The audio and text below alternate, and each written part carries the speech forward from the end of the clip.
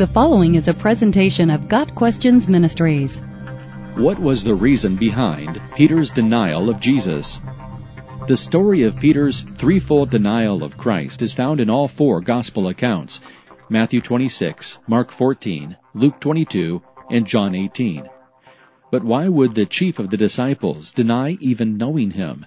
There were two main reasons why Peter denied Jesus: weakness and fear. Peter's denial was based partially on weakness, the weakness born of human frailty. After the Last Supper, Jesus took his disciples to the Garden of Gethsemane to await his arrest. He told them to stay awake and pray while he went off to pray alone. When he returned to them, he found them sleeping.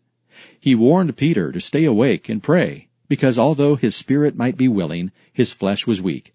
But he fell asleep again, and by the time the soldiers had come to arrest Jesus, it was too late to pray for the strength to endure the ordeal to come. No doubt his failure to appropriate the only means to shore up his own weakness, prayer, occurred to him as he was weeping bitterly after his denials.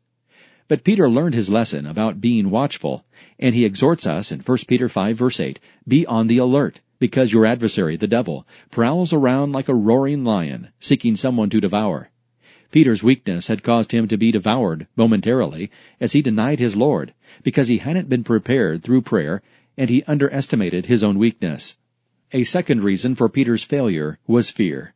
To his credit, although all the others had fled, Peter still followed Jesus after his arrest, but he kept his distance so as not to be identified with him. There's no question that fear gripped him. From the courtyard, he watched Jesus being falsely accused, beaten, and insulted. Peter was afraid Jesus would die, and he was fearful for his own life as well. The world hated Jesus, and Peter found that he was not prepared to face the ridicule and persecution that Jesus was suffering.